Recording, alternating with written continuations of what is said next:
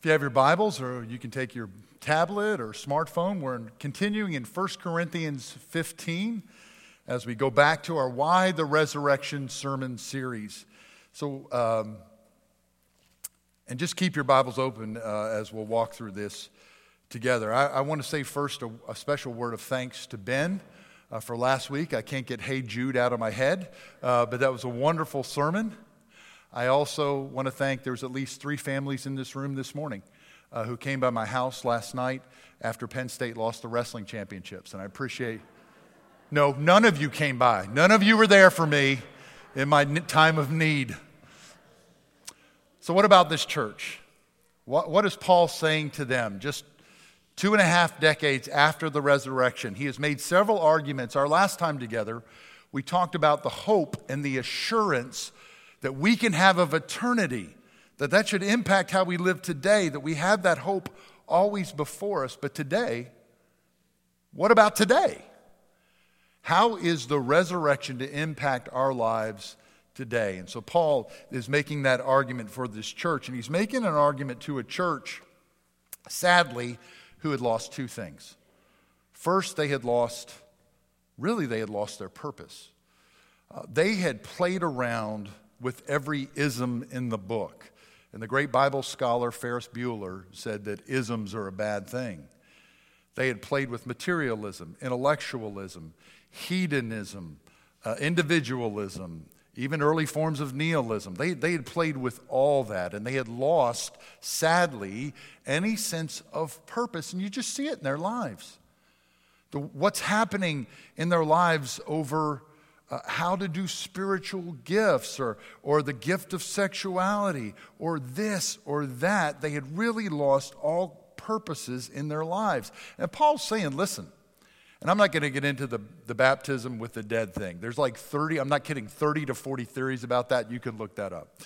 But what he's saying is, listen, if there is no resurrection from the dead, you're right. Just eat, drink, and do whatever. There's no judgment, there's no purpose, there's no nothing. He's actually quoting a comic playwright in Isaiah to say that. But if the resurrection is real, you can't play with these things. You can't lose this. They've even lost the purpose of communion.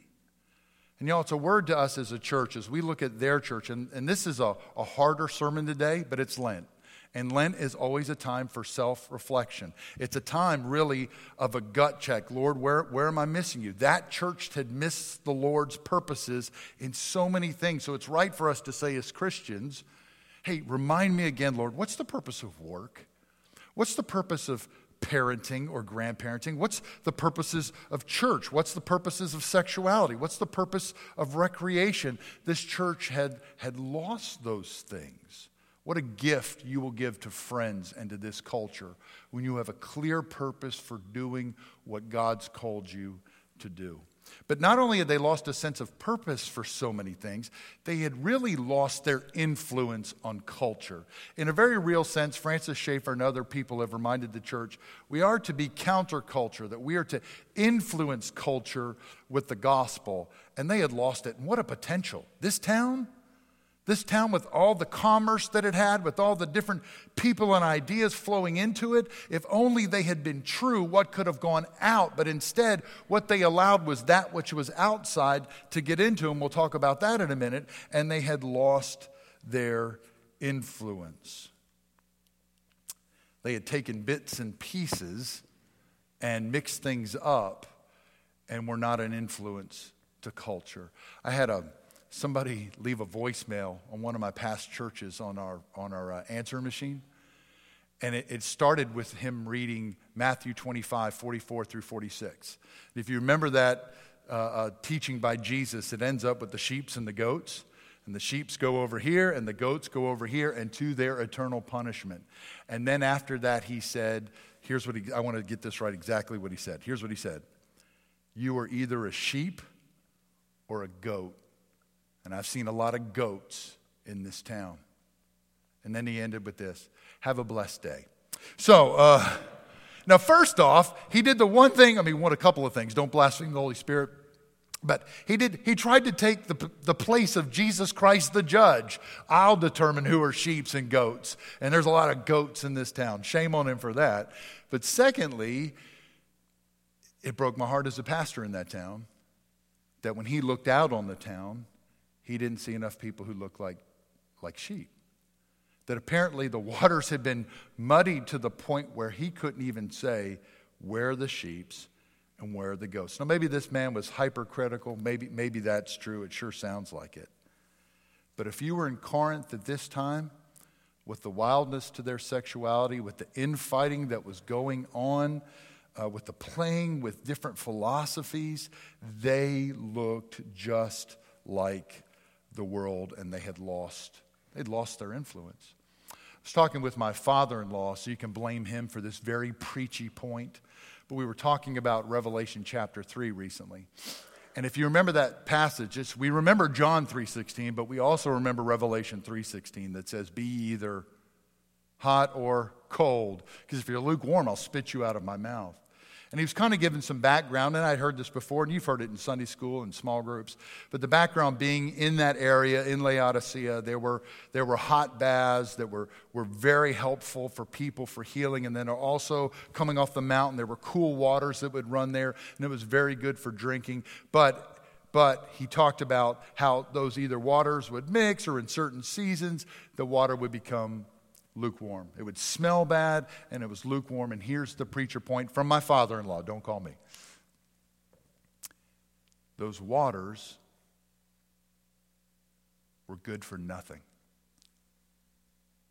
When our lives are cloudy, when our lives are lukewarm, when we're pulling things from the world and saying, I'll take a good bit of that, I'll take a lot of what Jesus said, but I'm going to pull these other things, and we're not clear with how we think, with how we live, with how we do family, with how we do church, if we're not clear, it really is a preachy point from Revelation 3:16. You're not good for anything. If you're muddled, if you're muddy, if you've confused things, this church in Corinth had lost its influence. What a great word for us. If we'll follow what Paul's about to say about what can be true because of resurrection, when you and I do that, the influence that you and I can have for the kingdom. In a world where everything's politically charged, coming out of a pandemic, we live in a world where people are grabbing for all they can get, and for you and I to live as Christ in this world, what a gift. What a gift that can be. What an influence that can be. This church had missed that. Corinth had missed that. So he gives them two things very quickly. He gives them two things then about how they can have that resurrection power. First, verse 33. Don't be deceived in your thinking. Because of what Christ has won for you, not just on his cross, but because the resurrection is true, don't be deceived in your thinking in allowing others to influence you. Or as NIV says, come back to your senses. And I like how the Message says it. Don't fool yourselves. Don't let yourselves be poisoned by this anti-resurrection loose talk. Bad company ruins good manners. Think straight. Awaken to holiness of life. No more playing fast and loose with resurrection facts. Ignorance of God is a luxury you cannot afford in times like these. It's a reminder to us, whether it's internet and social media or entertainment or just the people we run with, to be very careful. To be very careful, to guard our minds, to guard our hearts, because if we don't, it will change our lives. Bad company makes for bad morals. Do you know who Jesus hung out with? In every instance, do you know who Jesus hung out with? He's the only person who never sinned, so he always hung out with sinners, right? All of us are sinners. All of us has fallen short of the glory of God. So don't miss me here when I say don't reach for those who don't know Jesus. That is what Jesus did. He came to seek. That better be our lives. Not to be of the world, but to be in it and reaching people for Christ. We can't circle the wagons and never get touched by the world. Our hearts should break for the world. For God so loved the world that he gave his only begotten Son. But There are other scriptures that say, hey, listen, when you go to redeem somebody who's in sin, be careful lest you fall into temptation. And it's a good word, a good reminder from Paul to this church, the Corinthian church, but also to us. Be careful.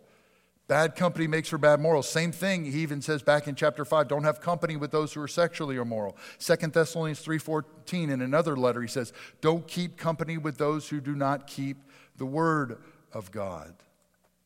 He's worried about that influence again, and you already see it in this church's life. They've lost their influence because they've bitten on all this stuff. You and I know the power of others in our lives, and how sadly sometimes, and I just saw it in student ministry for the 13 years I did student ministry, but I've seen it with adults too, how often we try to influence, but the lowest common denominator sadly too often wins. There was a student at one of my first youth groups, just one of the sweetest kids you would ever meet. And this is an extreme example, but I think about this often. Sweet kid, used to bring his little brother and sister up to the gym just during the day, just being sweet to them. Bring them up to the gym at the church and say, hey, I want to go play badminton with them, or I want to go play in the gym. Yeah, go have it. Go have at it. We had great conversations. The last time I talked to him was a Friday afternoon. He called me at the office and said, Barry, and this is a kid about to be a sophomore in high school.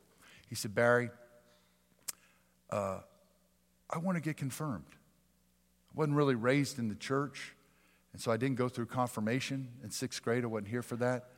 I want to profess my faith publicly. I see these other students doing it. Could I do that? I was like, come on, man. Yeah, we'll get that set up. Let's meet and we'll talk, and then we'll set a Sunday and we'll do that, man. I can't wait for that. On Sunday night, he let somebody talk him into skipping youth group, and playing around, they ran a red light, I'm told on purpose, ran a red light, just chancing it and having fun, and I lost him that night. We lost him that night. It's an extreme example of a kid who was pursuing Jesus, I think loved Jesus, just wanted to make a public statement about that. But just when we put people in our lives, and again, it's an extreme example, we put people in our lives, we want to reach people, but if you play with that, I'm telling you, internet, entertainment, recreation, things that we do, be careful with that, church. Because what he gets into the next verse, it can lead to sin. It can even lead to sin. It can not only just where we lose our influence, but you see it in verse 34, do not sin. It's Paul's last mandate. Because of this resurrection power, listen, we shouldn't sin just because of this season. We look at the cross and we take this meal and we're reminded of the cost of sin and what it cost. That the second person of the Holy Trinity was enfleshed for us. So he could take the weight of our suffering and sin onto himself and into himself and redeem that for us. But it's also Paul's argument here in the middle of resurrection because of what he's done, not just for your forgiveness, but it's what he's doing right here. What he can do in your life. You don't have to sin anymore. Jesus didn't just die for someday. But you hear Paul talk about it. You hear the scriptures talk about it. He died to break the power of sin. He came to destroy the works of the devil. And God can do a work in your heart. It's a great reminder when you listen to what Jesus says about sin. When you listen to what John Wesley says about sin. It's not just some moral code. Our faith is not just jump through these hoops to be a good believer. God didn't just come for that. We ought to do that. We ought to be, as we heard, holy because of what we heard that God is holy this morning. But he can do something here. And I love that understanding of this meal. This meal, as we've rightly prayed and confessed sin today, Lord, would you cover my sin with Jesus' blood again? Would you gift us that grace? I love how the Eastern Church, and John Wesley sure read a lot from the Eastern Church. I love what they say about this meal. It's a great reminder to us, it's not just forgiving. It's not just grace in that sense. But they talk about it as medicine. They talk about it as food, that God will do something in here. You need God to do something in here. Because this church, even though you see a lot of stuff going on the outside, so much of it's right here. In their thought life or in their heart life. Their lust, their envy, their jealousy, their pride. So much of it's here, and some of that you can't even see. God can do a work here. You need a healing here.